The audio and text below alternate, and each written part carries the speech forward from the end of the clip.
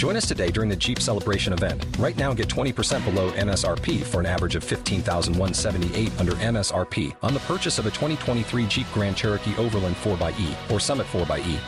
Not compatible with lease offers or with any other consumer incentive offers. $15,178 average based on 20% below average MSRP from all 2023 Grand Cherokee Overland 4xE and Summit 4xE models in dealer stock. Residency restrictions apply. Take retail delivery from dealer stock by 4/1. Jeep is a registered trademark.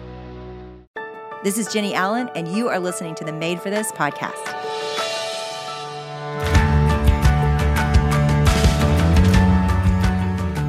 Well, guys, this is a great show for me because I've been a fan of this guy that we're about to meet and forever. I mean, I have read his stuff over and over again. What I love about this person is he pastors people while kind of kicking them in the booty, but somehow you didn't notice he kicked you in the booty because he's so nice about it. So Gary Thomas, it is an incredible privilege to have you here. We have been blessed by your work and recommended it so many times.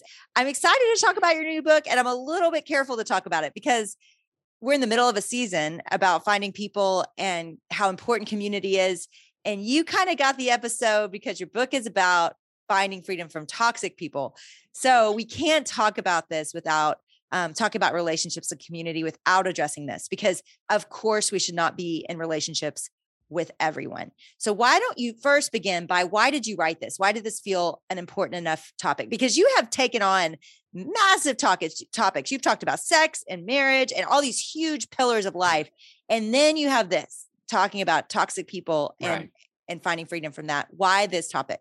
Well, Jenny, I think you know how this works. Sometimes God chooses the least likely people to write a book.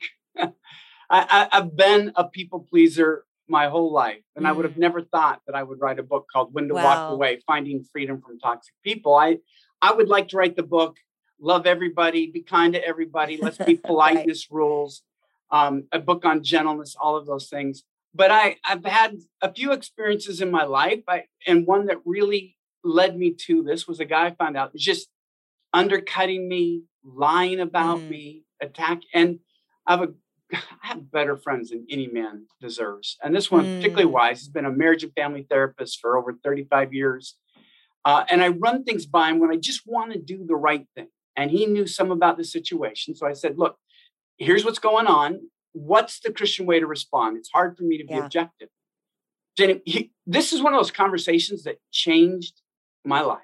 He shocked me when he said, Gary, my advice is that you don't engage this person at all. Wow.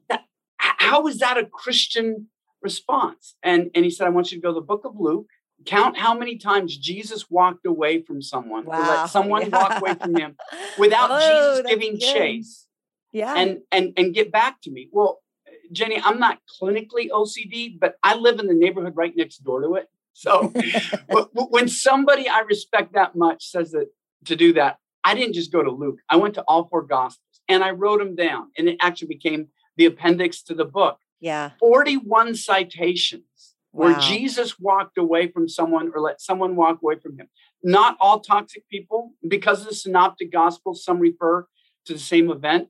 It completely changed the way I read the Gospels and a lot of the teaching in the New Testament. I was blind to that. I can't count how many times I've read the New Testament, but I missed that. Well, that is really powerful, because we think of walking away as a very rude, unwise thing to do, right? Even if we're going to engage with someone toxic, we think we can change their mind. We think we can get through to them. What is it? What keeps people engaging with people that are toxic? I think two things. I think it's a false sense of guilt. I always would have thought it was a failure. How did I fail? Did I not speak with love? Do I lack a knowledge of the word? Am I not filled by the Spirit? Am I not surrendered to God's will? Was my tone not right? I would always assume I messed up, but I don't believe Jesus ever messed up. And so what led me, for Jesus, it was a strategy. And so I think we have this false guilt. The second thing I would say is we lack a sense of mission. And boy, what I want your listeners to understand is their life matters. If they're sold out to the message of God's reconciling work, there is no more important message. They have the Holy Spirit within them to empower them, to guide them. Every hour can count. God can use every day to bless others through them.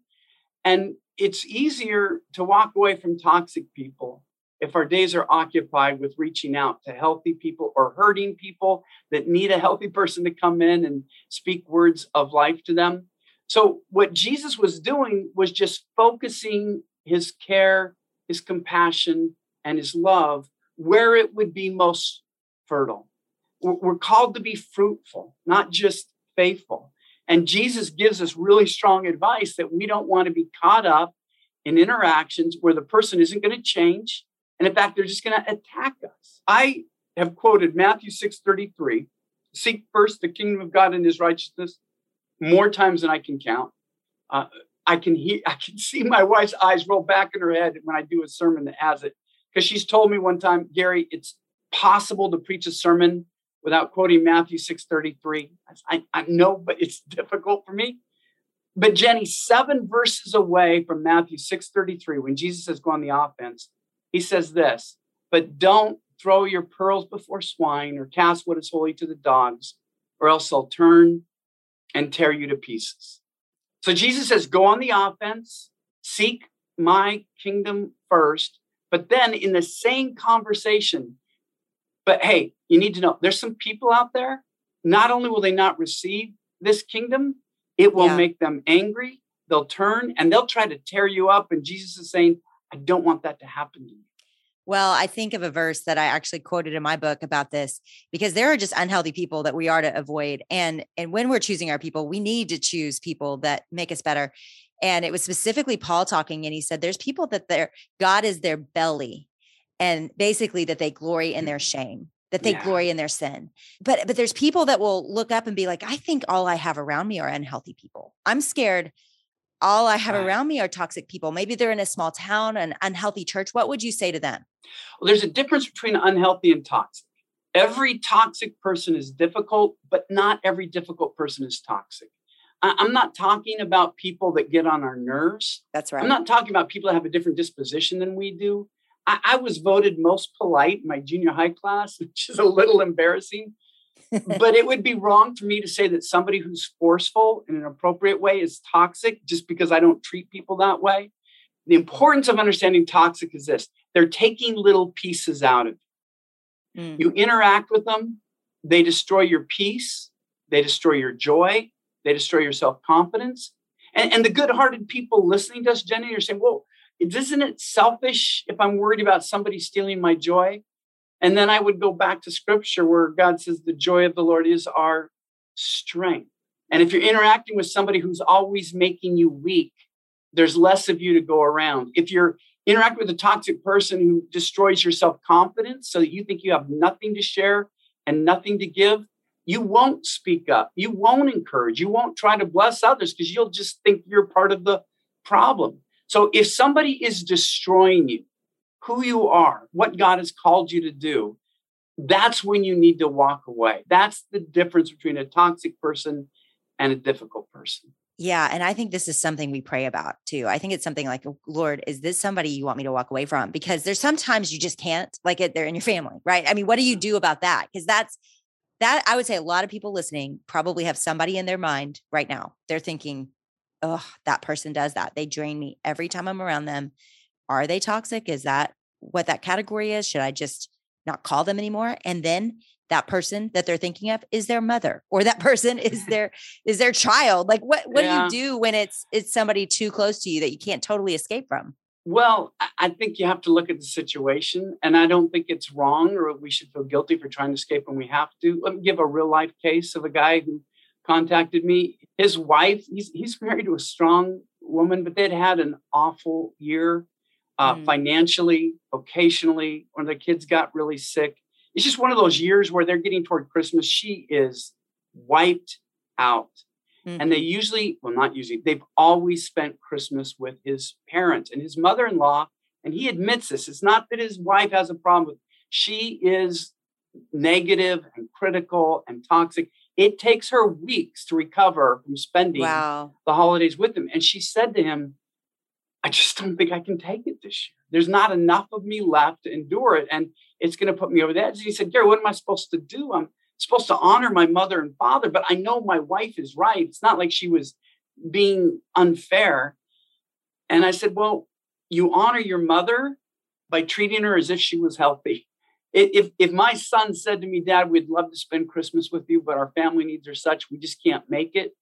I hope I would say, but I'm proud of you. I raised you to put your family first. We're really going to miss you. Yeah, it makes us sad, but rather than making him feel guilty, I would be patting him on the back. You're doing the right thing. You're living the life. You're putting your priorities in place. And so I said, if she doesn't respond that way, that's not on you. Here's a phrase that a lot of people have quoted from When to Walk Away. We've got to stop feeling bad when unhealthy people have an unhealthy response to healthy decisions. That's not on us. When unhealthy people have an unhealthy response to healthy decisions, it doesn't make the healthy decision bad. It doesn't make it wrong. It doesn't make it selfish. It just means often unhealthy people can't handle it. But a real marker of toxicity is when somebody's trying to control us. So in that case, you were saying, hey, that's the right decision for that family. But what about the case of just talking to the mother and saying, hey, this is toxic? Like, we don't always walk away. We also engage, right? No, absolutely. We should try to engage. We should speak the truth in love.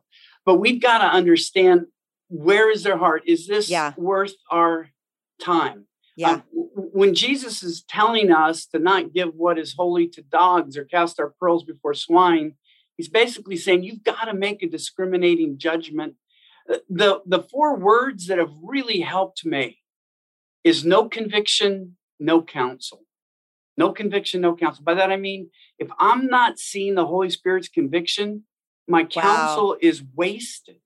It's not going to go anywhere, and it's going to come back on me. And if they're not convicted, they're going to resent it as if I'm just being a toxic person myself. This is fascinating. I mean, everyone right now has that person in their head that they're thinking of, and they're wondering, would they respond to this? Because some people don't give people a chance, right? Like, they never say, hey, this is hurting me. And so I like the verse that says, whenever it is possible, live at peace with all men. But it's not always possible, right? So we can do what we can do. And there comes a time where it's like, we wash our hands of it. We shake our, what's that time? How do we know with somebody that we're called to be in a relationship with, a family member or a coworker or somebody close to us? Yeah. Well, I think, again, we have to evaluate whether we have the spiritual, emotional resources to deal with this. And so I think it's fine to take the time to try to do it. But in this case, if we go back to the case with the husband and his wife, she wanted to give herself to her kids. She was giving herself to their own life situation and to her husband. She just didn't have anything left over that year to deal with their mother-in-law. And I'm sure the next year they were more than willing to consider going over there. So you've got to see your place and your calling in life. At this point, what God is calling me to do, is this person making it impossible for me to do that? If they're haunting you so that at night your kids are saying, Mom, and you're like, you just don't even hear it. Or one wife where she was so distracted by some online stuff that was going on in her life. And somebody said, hey, by the way, how's your husband's project going? She hadn't even asked her husband about it. She was so busy fighting these online virtual battles. And she felt terrible. I want to be there for her. I want to encourage him.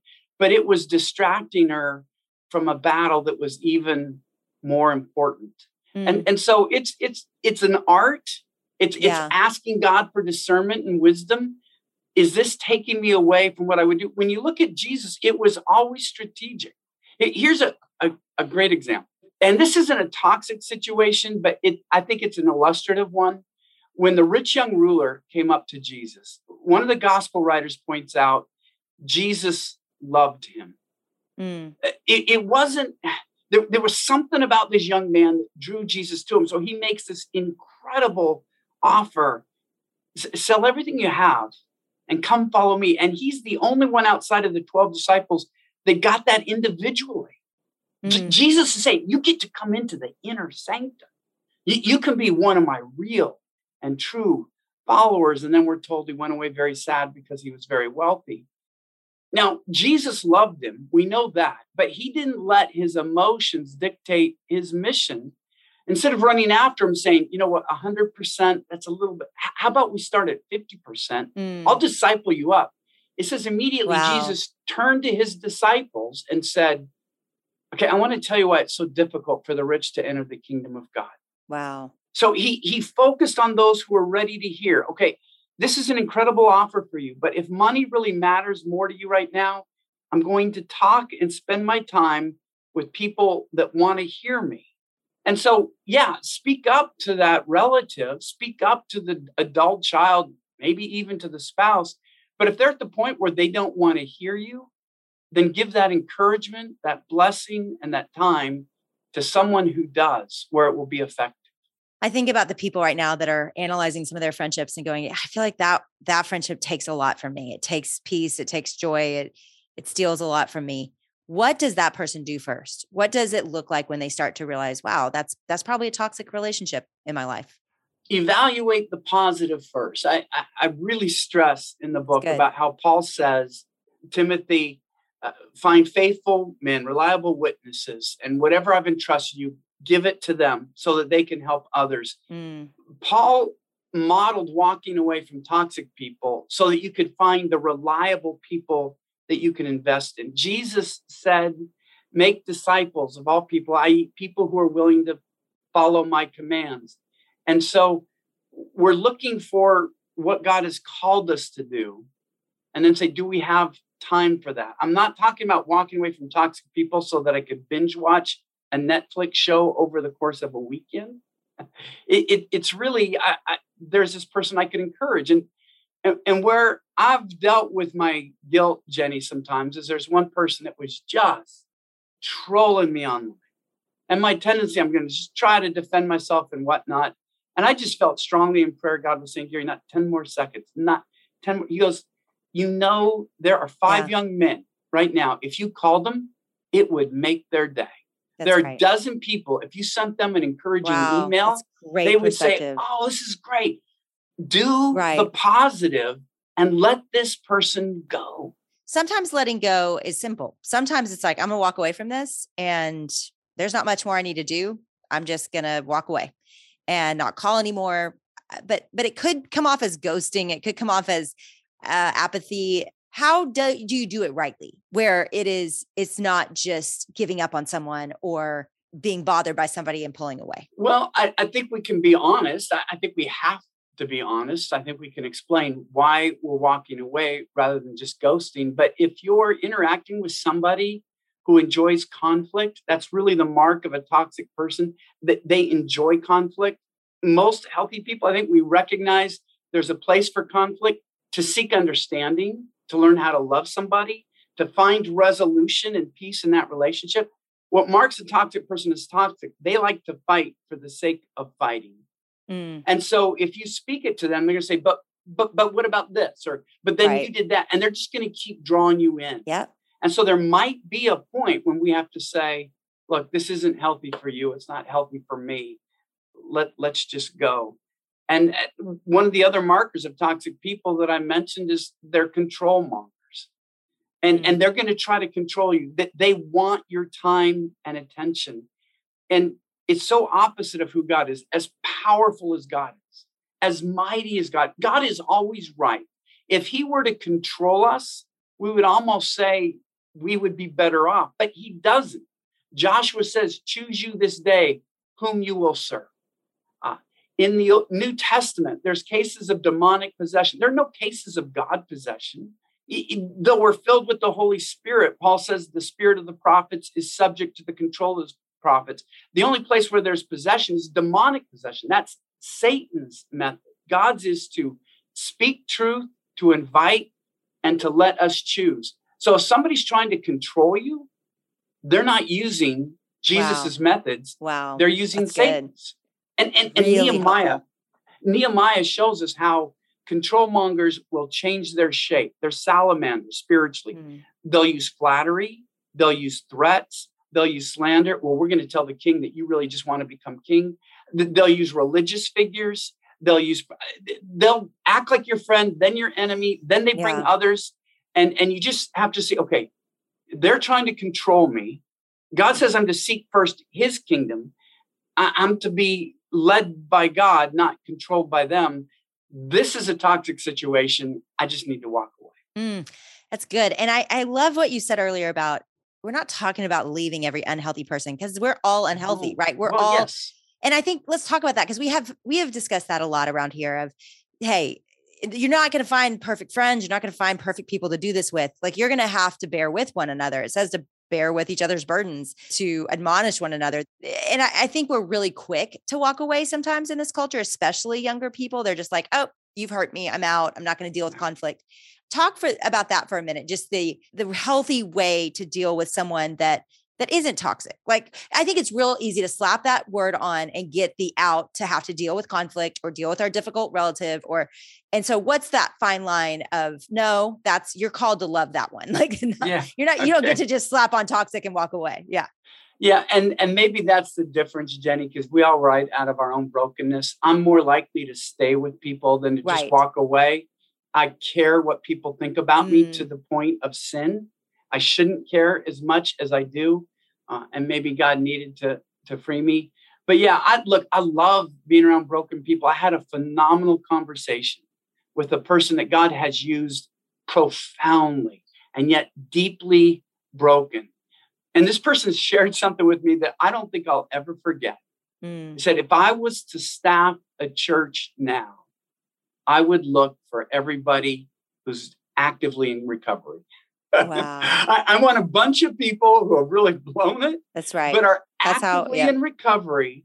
He goes, they're aware of what they face, that they're humble. And so if I were to sum it all up, I would say it's humility.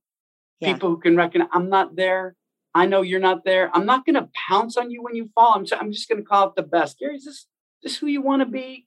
It's not who I think you are. I don't think you're acting the way I would want. And then humility, hopefully I would accept that and I would accept them. I think when people walk in humility, then we recognize there's one hero, and that hero is Jesus. Yes. And Jesus uses broken people. It's really, toxicity is based on pride. The whole notion of controlling is a very arrogant thing. You should do what I want you to do, or you will do what I want. It's scary level of pride. Humility is, look, I might be wrong. Here's what I'm seeing. Show me where I'm wrong. Okay. I've said what I could say before the Lord. If you don't want to receive it, I'm not going to press it. Let's go get a cup of coffee. That's how humble people relate. We can say what we say. If you don't receive it, I got it. We're good. And we move on. It's when you see that controlling and the love of conflict where people don't want to let it go. Where life changed for me, Jenny, and I just don't like to think of people this way. But I can remember one time in the pastor's office where I got chills when I realized this man didn't want his marriage to be fixed so that he could have a healthy relationship with his wife. His marriage gave him a platform to terrorize her. He didn't want a healthy relationship. And I've met some people, they don't want a healthy church where we're worshiping God, building each other up. They enjoy pitting people against each other, undercutting the leadership, putting person against person, being in control of who's in and who's out. Some people in the office, they're bored with an office where people are saying yes and affirming each other. And let's do this. Let's accomplish this goal. Let's get this project done. That's boring. They like the subterfuge. They like the gossip. And so it's recognizing if somebody is enjoying what's toxic, that's when they become a toxic person. It's possible to act in a toxic way without being a toxic person. We all act in toxic. That's right. That's good. But the difference is it's motive. It sounds like it's like, I want that. I want a culture. And we all know those people. And I think everybody listening knows that difference, but there are times that it's hard to know, like, gosh, I think one great thing to do is to have a conversation. I remember my dad, and I tell this at the end of Find Your People, my dad, I go to reconcile with him and I don't know what the good outcome could be, but he was what you're saying. He was tender. He was humble. That relationship is better than it's ever been. And it keeps getting better because he's not perfect. He had hurt me and I brought that hurt to him, but in his in his humility, he received it and he wanted to repair the relationship. And he's still not perfect, but what I love about my dad is my dad wants to make it right. And he doesn't expect to do this all perfectly. So I think you're nailing it. I think everybody's going, I got to have a hard conversation with somebody. Some people, it's as easy as walking away. Certainly online. I mean, gosh, I learned that lesson too. Yeah. It's like, my husband is like, always never reply. That is his thing. Never. It's always so walk away hard there. not to. So hard, especially when there's slander. And that's happened out there. Yeah. You don't want them to absolutely think that. Make things up. I mean, it is not even, it is like you literally, it's not even based on any part of truth. So yeah, that's hard. But not that there's never a time to clarify something, but it's been really rare in my experience. And walking away has seemed to diffuse more trouble than cause it. So I totally agree with you. This is a super interesting conversation. I would say this, there are people listening right now and they're thinking to themselves, I want to walk away, but it feels like their tentacles are around me. It feels like if I try, they're just going to keep pulling me back in. What would you say to them? How do you actually go and do it? Have a strong mission and have a sense of God's affirmation. You don't have to let yourself be abused. We don't honor God by letting ourselves be torn apart emotionally, spiritually, certainly physically. We don't have to do that because God has a call on each person's life. Everybody listening to us, hey, with the power of the Holy Spirit, God can use you in phenomenal ways. The healing he can bring, the light he can bring, the truth he can bring. Your life matters. And if you let your life be torn apart so that you have no joy, so you're weak. You have no peace, so you can't sleep. You have no self-confidence, so you don't reach out. That's not the state in which you can be used by God in such a powerful way. So you might have to walk away physically, but then the tough thing is walk away mentally. And what I found, what I've encouraged people, like this one woman I talked about, she's getting slammed online and she noticed she forgot about that. Immediately call your husband. Hey, babe, how's it going? I'm praying for you. How are things going? Plan something fun for your kids. Hey, kids, we're going to get to do this. We're going to bake muffins together. We're going to go do that. Say, what's the positive relationship I could throw myself into? And then I mentioned Jenny, the friends I have that I don't deserve. I got a couple friends where I'm going to laugh if I call this guy. And we're just going to talk about fun things, but I'm going to invest in that healthy relationship. I have another guy, just spiritually nurturing. Another guy, we want to talk theology. What's the positive conversation, the healthy situation that I can find refuge in? Because we just need truth. They put on your podcast. If you can't stop yourself from thinking, put in the latest episode of Jenny Allen's podcast. And if you've forgotten it, then go back a year and re-listen to it again. Just fill your mind with good things, with truth, with encouragement. You're like an Olympic athlete. They worry about what they put in their body. They want good food. And it's not selfish. It's part of being ready to perform on a stage. We want to be ready to be used by God. So we take care of our mind, just like an athlete takes care of her body. Last question. How do you spot that person before you're in too deep? How do you, when a lot of people listening are trying to figure out as we are wrapping the season, like I want my people, I want to be in deep relationships. How do you spot the healthy ones? Okay. So you don't even have to get here? One, if they're controlling you, that's a real dangerous thing. If they have a murderous spirit, I know that sounds hyperbolic, but here's what I mean by that. Look at their life. Do they destroy small groups? Do they destroy family gatherings? Do they destroy office environments? Do they destroy reputations and your own peace, joy? If they have a murderous spirit, Jesus says, I'm the way, the truth, and the life. I have come that you might have life and have it abundantly. Paul gives us a list in Colossians 3, 8 and 12. A positive, healthy Christian puts on compassion, kindness, gentleness, patience, humility, and love. The toxic person, anger, rage, malice, slander, filthy language, and lying. They can find that in Colossians 3 if they want to look up. And then I would say, are they haunting you so you can't get to sleep? When you're not with them, they won't get out of your mind.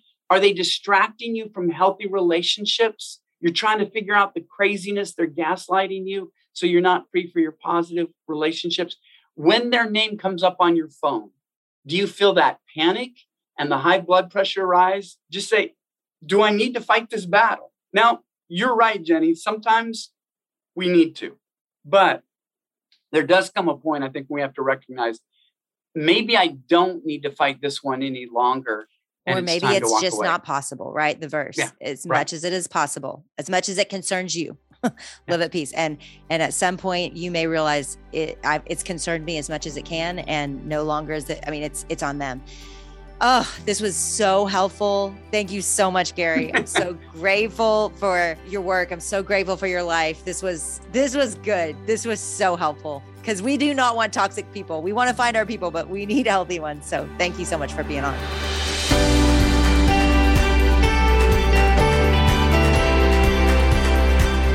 Well, guys, it's season 10 of the Made for This podcast, and you will not want to miss a single episode.